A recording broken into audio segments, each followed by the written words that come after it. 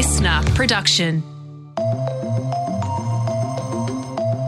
Hello, Benzion Siebert with you for today's extra episode of The Briefing. You've heard a lot about Coles and Woolworths in the media, including on this show recently, and for good reason. The big supermarkets have been making bigger profit margins on food at a time when people are struggling to afford it. A Senate inquiry has been announced to investigate the allegation that Coles and Woolies are artificially inflating their prices. And there's a lot of anger out there at the moment. Now, one Aussie influencer has amassed 1 million views on a video that expresses that anger. It calls for people to boycott Coles and Woolies on the days where they generally make a lot of money, December 23rd and 24th, right before Christmas. But will people actually do it, and will it make any difference? The Briefing's Sasha Barbagat spoke to TikTok creator Dylan Fragamini to find out. Dylan, thanks for joining us on The Briefing today. Look, first off, what made you decide to launch this boycott? I'm a huge TikTok scroller, and I just kept seeing videos of people who are really struggling with the cost of living crisis, and a lot of them were specifically about Coles and Woolworths prices.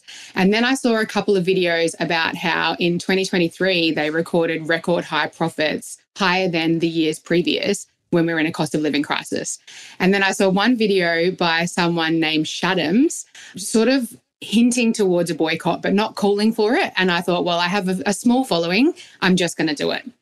Your small following managed to reach over 1.5 million people in views on this TikTok video, over 110,000 likes, thousands of comments. Did you expect it to blow up in the way that it did?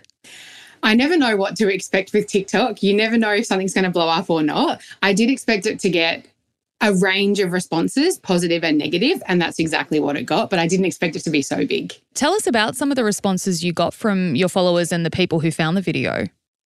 Yeah, so it was a really wide range of responses. Definitely lots of people that are keen for the boycott, but most of them were calling for it to be permanent or to be longer. And then the negative responses were people saying, we think this is great, but it's not going to work, so we're not going to bother. And then obviously the troll people who just come along to post the negative comments and hope for some negative interaction, but we've kind of ignored a bit of that. Well, it's inevitable on TikTok that you're going to get a few trolls. But look, I do want to take one point that I read from a couple of people who commented on your video who said, you know, a 1 or 2 day boycott of Coles and Woolies is kind of pointless because you go, oh, I'll buy my ham on the 22nd instead of the 23rd. Coles and Woolies are still making that profit. I guess to me, though, it speaks more of sending a message to the supermarkets. Would you agree? Absolutely. And that was the intention because Coles and Woolworths are so convenient for many people. And then there are lots of people that live in remote communities that have no choice other than to shop at those places. They don't have an alternative. So like I personally would love to continue shopping there, but I just want to send a message to say like, hey, we have people, especially in Brisbane now, living in tents on the water that we've never seen before in our lifetime. How are you justifying recording record profits? Please, this is our message. We're not going to shop with you on these 2 days. And please just listen to us and try and help. Yeah, absolutely. I think it can feel powerless as a consumer sometimes, particularly when it comes to groceries. It's not a choice to have to buy toilet paper and soap and fruit and veg to eat for dinner. What have your followers told you about how they feel about the big supermarkets in general? Like, is it anger? Is it confusion? Is it sadness? Like, where are they at?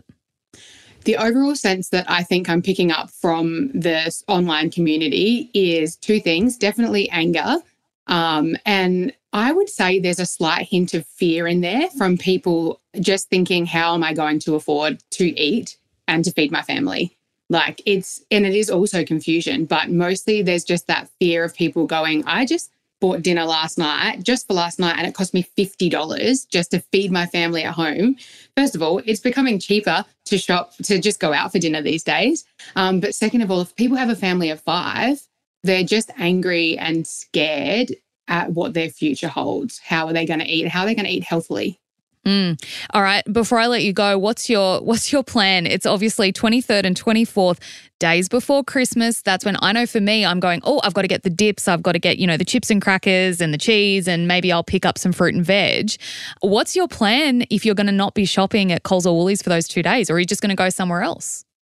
Definitely shop at alternative places. If there is something specifically that I need from Coles and Woolworths, or that I think only they will sell, I've now moved into a point where I'm researching online where else I can buy it. And if I can't, then definitely shopping there. But I'm going to not do it on those 2 days. But alternatively, just shopping at Aldi, Foodworks, IGA, anywhere else where I can get the supplies, local farmers, local markets. Wow. All right. Well, it's a strong message. And like you said, it is about making that statement to Coles and Woolies. So I suppose we'll see how many people join in. Like I said, over 1 million views. You never know. We could start a movement here. So all the best with it, Dylan. Thanks for your time. Thank you so much. That was Dylan Fragamini there. Sasha also reached out to QUT professor Gary Mortimer, who's studied food retailing and consumer behaviour in depth. Professor Gary Mortimer, thanks so much for joining us on the briefing today. What do you make of this proposed boycott? I think it's a person that particularly wants to gain some momentum behind, a perception that big retailers are making ultra profits, and that potentially one way in which to impact those profits is to withdraw from shopping with those retail businesses for a couple of days into the lead up to Christmas. So, to be perfectly honest, I'm not sure exactly how many people will choose to boycott the big supermarkets 2 days out of Christmas. I suspect very few, because this is an important time, where food and groceries will be purchased, not just with the big supermarkets, but across the board, including specialty retailers, including, Wolves around Sydney, Melbourne and Brisbane. Look, it is clear to see there's growing anger among consumers at Coles and Woolies. There's the sense, and what this boycott kind of came from was anger at the idea that they're profiteering from inflation and cost of living, and we're all paying more, but they're making more and more money. What do you think it will take for the big supermarkets to kind of sit up and realise that this anger from consumers is growing and perhaps they need to address it? It's really interesting. I think when you look at the commentary, certainly over the last couple of years, there does tend to be a tendency or even a desire to sort of bash up big retailers or big banks, big insurers, or even big airlines. And yet those brands often rate as some of the most trusted brands in Australia. You only need to look at the Roy Morgan, Trusted Brands report that comes out every year. And those same big brands that we tend to bash up tend to get listed as the most trusted brands. I think when it comes specifically to supermarkets, the profits that they make do to the average family seem incredibly high. Coles, for example, made just over $1 billion worth of profit in their last year's results. And $1 billion is a lot of money, but I think what people forget to do is actually look at that profit and loss sheet and realise that they had to make $41 billion in sales to make $1 billion in profit. And I think when we put that into context and we think about maybe, our young kids going out on the footpath over a weekend to run a lemonade stand, at the end of the weekend, they come in with $41 that they've made for Christmas presents this year. You immediately take from $40 and they're left with $1. And then you explain to them that, the lemons weren't free. You had to buy the lemons and you had to pay for the signage. You had to lease the table. You had to buy the plastic cups, those packaging costs. There's some logistics costs. And all of those costs amounted to $40, and they have $1 left. And out of that $1, they now have to refurbish that table and buy new marketing and compete with competitors. So I think when we look at the number, it seems really high. But when we look at the proportion that they have to actually sell to make that number, in context, it is quite rather low when you think about the percentages. What do you anticipate will come from the Senate inquiry that's been recently announced? I mean, do you think the goal of ultimately lowering grocery prices can be achieved through government? No, listen, unfortunately, I don't think a Senate inquiry will lead to lower grocery prices.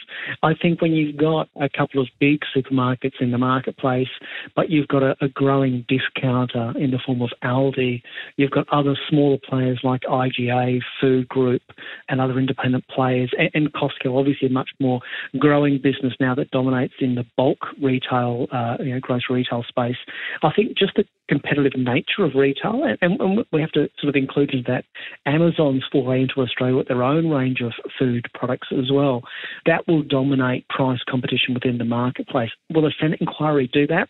Not necessarily. But what I think a Senate inquiry will do is actually uncover any sort of unconscionable behaviour maybe supermarkets, retailers, suppliers, logistics providers, wholesalers, manufacturers are engaged in and have been engaged in over a while. And I think, I'd welcome a Senate inquiry into any types of unconscionable or illegal activity. I think the supermarkets will be very readily happy to participate, as will suppliers and manufacturers and logistics companies as well.